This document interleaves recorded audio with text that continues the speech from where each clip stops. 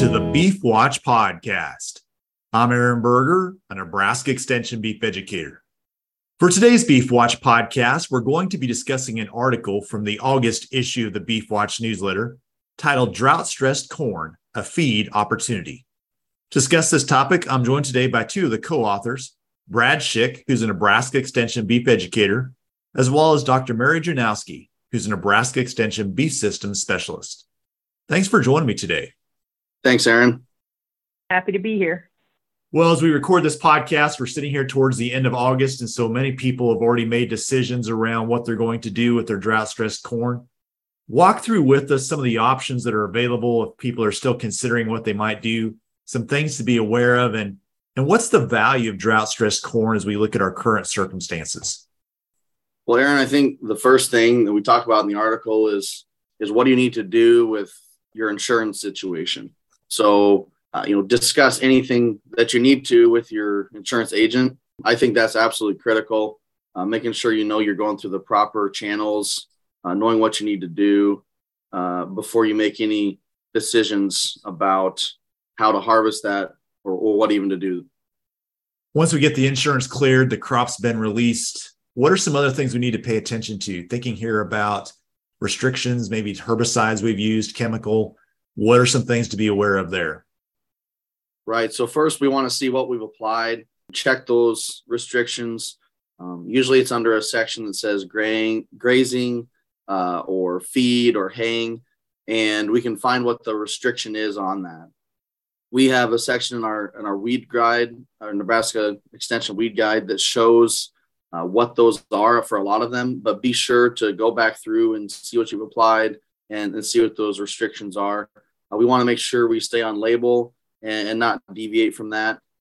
That's the best course of action when doing that. Yeah, and I will say that the article has a direct link to the correct pages on the weed guide. So that's an easy way to go and just look at the herbicide options that you might have used, evaluating whether or not it could be a potential issue. Again, as Brad said, it's got a lot of the common ones. It doesn't have every herbicide, but it's a great first place to start looking. Dr. Janowski, one of the other things we need to be aware of is potentially high nitrates in this corn. What are some things to be aware of there as we think about drought-stressed corn and potential nitrate issues?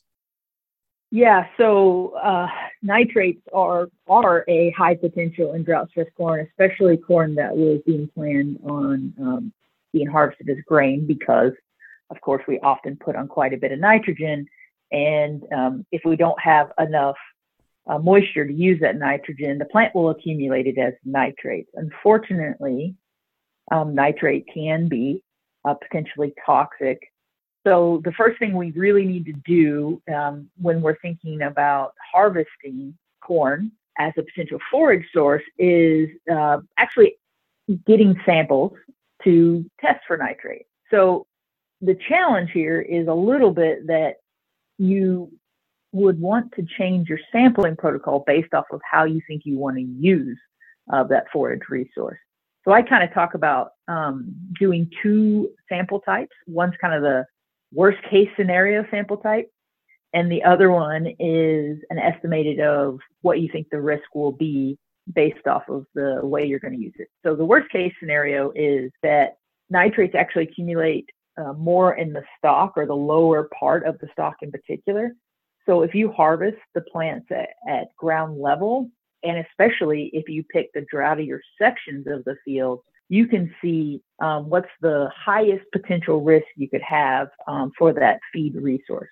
The other way to sample is kind of like trying to take something that's more representative of the field and harvesting at the height at which you expect to use it. So if I was going to do silage or hay, I'm going to cut it a little bit higher because that's how I would cut it. If I'm going to graze, I might even harvest a bit higher because I'm probably not going to try to use most of the stock, or at least a greater portion of the stock I would leave behind. When you take that sample, the other thing to understand is that the plant enzymes, and there's bacteria, of course, on the plant, they're still active, and they will convert nitrate to nitrite once you cut it. So you got to get it on ice And then I suggest freezing the sample. If you're going to ship it, go ahead and freeze it for 24 hours before shipping, or, keep it on ice and take it directly to the lab where you want to get it tested. And the reason that's important is because we're testing for nitrate, not nitrite. So you can underestimate the risk if you have stuff converted from nitrate to nitrite. So bottom line is handling of that sample is important in terms of giving you a good estimate of what's going on. Sampling is important. Handling is important, but then you also have to think about what do you do with the information you get back. So as I talked about, if you have the two types, you kind of know, okay, if it's high with the highest risk scenario, you can decide, okay, what can I do to minimize risk? So that's where we get into talking about haying versus silage versus grazing. Silage, in my mind, is one of the best ways to use drought stress corn, especially high nitrate drought stress corn, because the ensiling process itself can reduce the amount of nitrates in there by about half if you get good fermentation. So this is where actually doing all the things right in silage is really important, because not only is it going to make a better feed, it's also going to reduce your nitrate risk. So if you have high nitrate stuff, silage is probably your best option. Your next best option, in my mind, is grazing. And that's because you can do some selectivity. As I said, the lower stalk has more nitrates in it. So taking off the leaf, husk, and grain is going to be fairly low risk, as long as you don't force the cattle into eating more of the stock material. So you can manage grazing to allow yourself to have some lower risk situations. The challenge is if it has a lot of grain on it, then you're going to have to do strip grazing, because otherwise you can get acidosis. So management wise, that sometimes is a bit more of a challenge. Let's talk a little about the haying option. And again, I realize that may not be something that's commonly used, but at least out in the western part of the state where I'm at, we've got plants that are maybe not even quite shoulder high. Not a lot of material out there, to be candid, but people are pretty challenged to find feed, and so they're looking at haying as an option. What are some things to consider with that and be aware of? Aaron, like Mary mentioned, that nitrates are accumulated in the bottom portion of the plant. So although we want to try to get as much as we can, because we're probably short feed anyway, we still need to keep that cutting height, 8 to 12 inches off the ground. Another thing to think about, whether we're haying or even ensiling or doing anything, is that after a rain that's going to, quote, break the drought, we're going to have a lot of potential nutrients, nitrogen moving into the bottom of that plant. So we want to wait probably 3 to 4 days after a rain event to cut it. Otherwise, we're going to have even higher nitrates. So that's just something to think about too. If we are going to cut hay, leaving that extra height on the stalk will actually help dry it down better too. It kind of helps airflow get underneath the plants, because even though it may look dry, they're brown leaves, there's still a lot of moisture in those plants, especially in the stalk. So it's going to take longer than we think to dry down. With that, if we have some sort of crimping on our machinery, that's the best way to do it, to break that stalk up and try to get as many kinks in it and as many surface areas open to be able to dry out better. So those are just some of the things to think about when we're trying to do hay for this corn. Yeah, I would agree, Brad. I really think one of the keys for trying to hay corn is cutting high, and then also making sure you have a crimper of some sort. So you may have to find a friend who has that if you don't have one on your hay vine. The other comment I would just make is don't be afraid to leave it in the windrow for a while. And I think, we are in a drought, and it's, as we record this, it's still very warm. We're very dry conditions. But, we talk about out in the western part of the state anyway, windrow grazing, leaving the crop in the field. And I'm not suggesting necessarily that people do that, but the situation like this, we can leave that windrow laying in the field quite a while and still have a quality product, assuming we don't get into a real wet spell. Again, that may be different, but I guess my encouragement would be, if possible, don't get in a hurry to bale this. Yeah, Aaron, I totally agree with you. And as Brad suggested, looks can be deceiving, and that leaf material will make you think it's dry. But you have to remember the stalk is actually the majority of the biomass that's there. And so the stalk has a lot of moisture in it. So I think, Aaron, you hit the nail on the head saying, don't get in a hurry, because I think it's a common mistake people make with these thick stemmed materials like corn, is that they think it's in good shape and it's not ready yet. One other option we haven't talked about in the article is green chopping. And again, if we're in a situation where maybe we're out of feed, we've got cows that normally would be on pasture, we're trying to get a bridge to corn residue to graze, green chopping could be an option. Walk through with us just some things to think about if that's something people are considering. Well, green chopping is scary to me if you have drought-stressed corn. And that's because the potential for the high nitrate is even a little bit, it takes a little bit more care. And the reason is because if you have green chop, as I talked about when you were sampling, and you cut the material and then you start getting this process where nitrate gets converted to nitrite. Well, nitrite is 10 times more toxic than nitrate.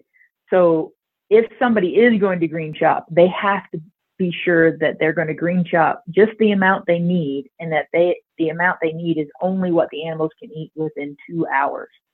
So from chopping in the field to feeding, you don't want that time period to be very long, because the longer it sits, the more toxic it becomes.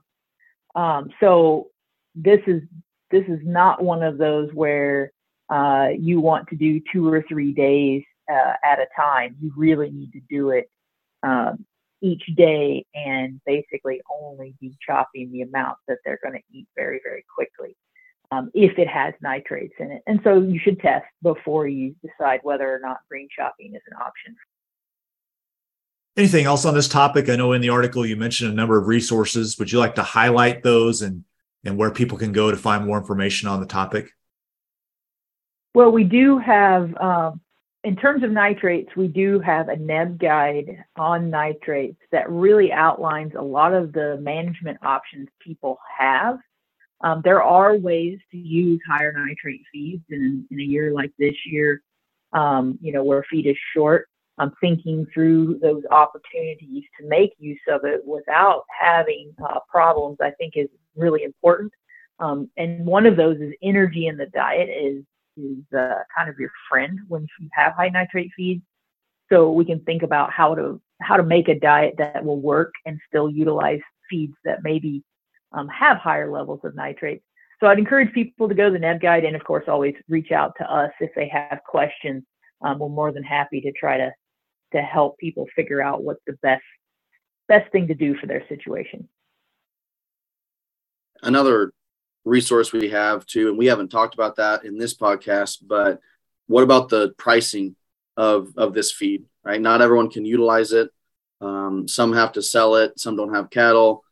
Some have cattle and are looking to buy this forage. The use and pricing of drought-stressed corn, that's another resource we have. It's a NEB guide. We also have some resources through our economics department that's done some work on how to price this silage and other types of silage in these situations.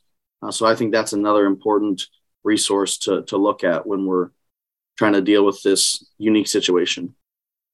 I do think the NEB guide on use and pricing of drought-stressed corn was really, really useful. And one of the things that was quite helpful in my mind was a rule of thumb that for every 5 bushels per acre of corn, you would have typically about a ton of silage yield.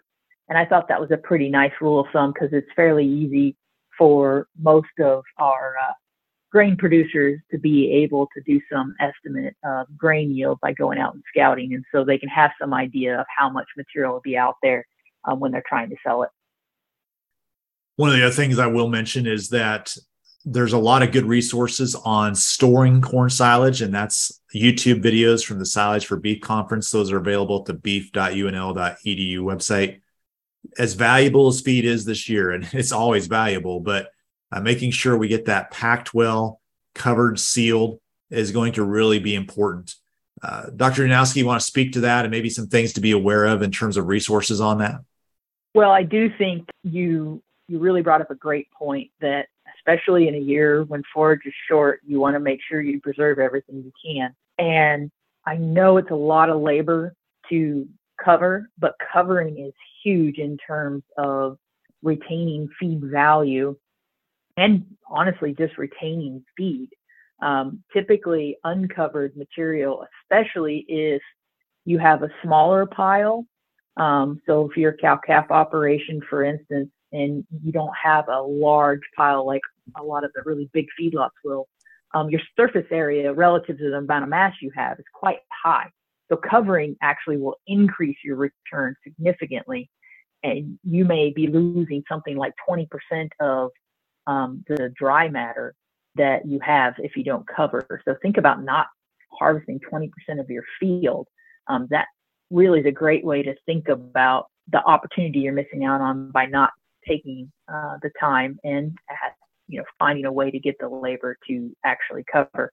The other thing I think is really important, because this drought stress corn has the potential for high nitrate, is everything we tell you to do to make good silage is probably doubly as important this year.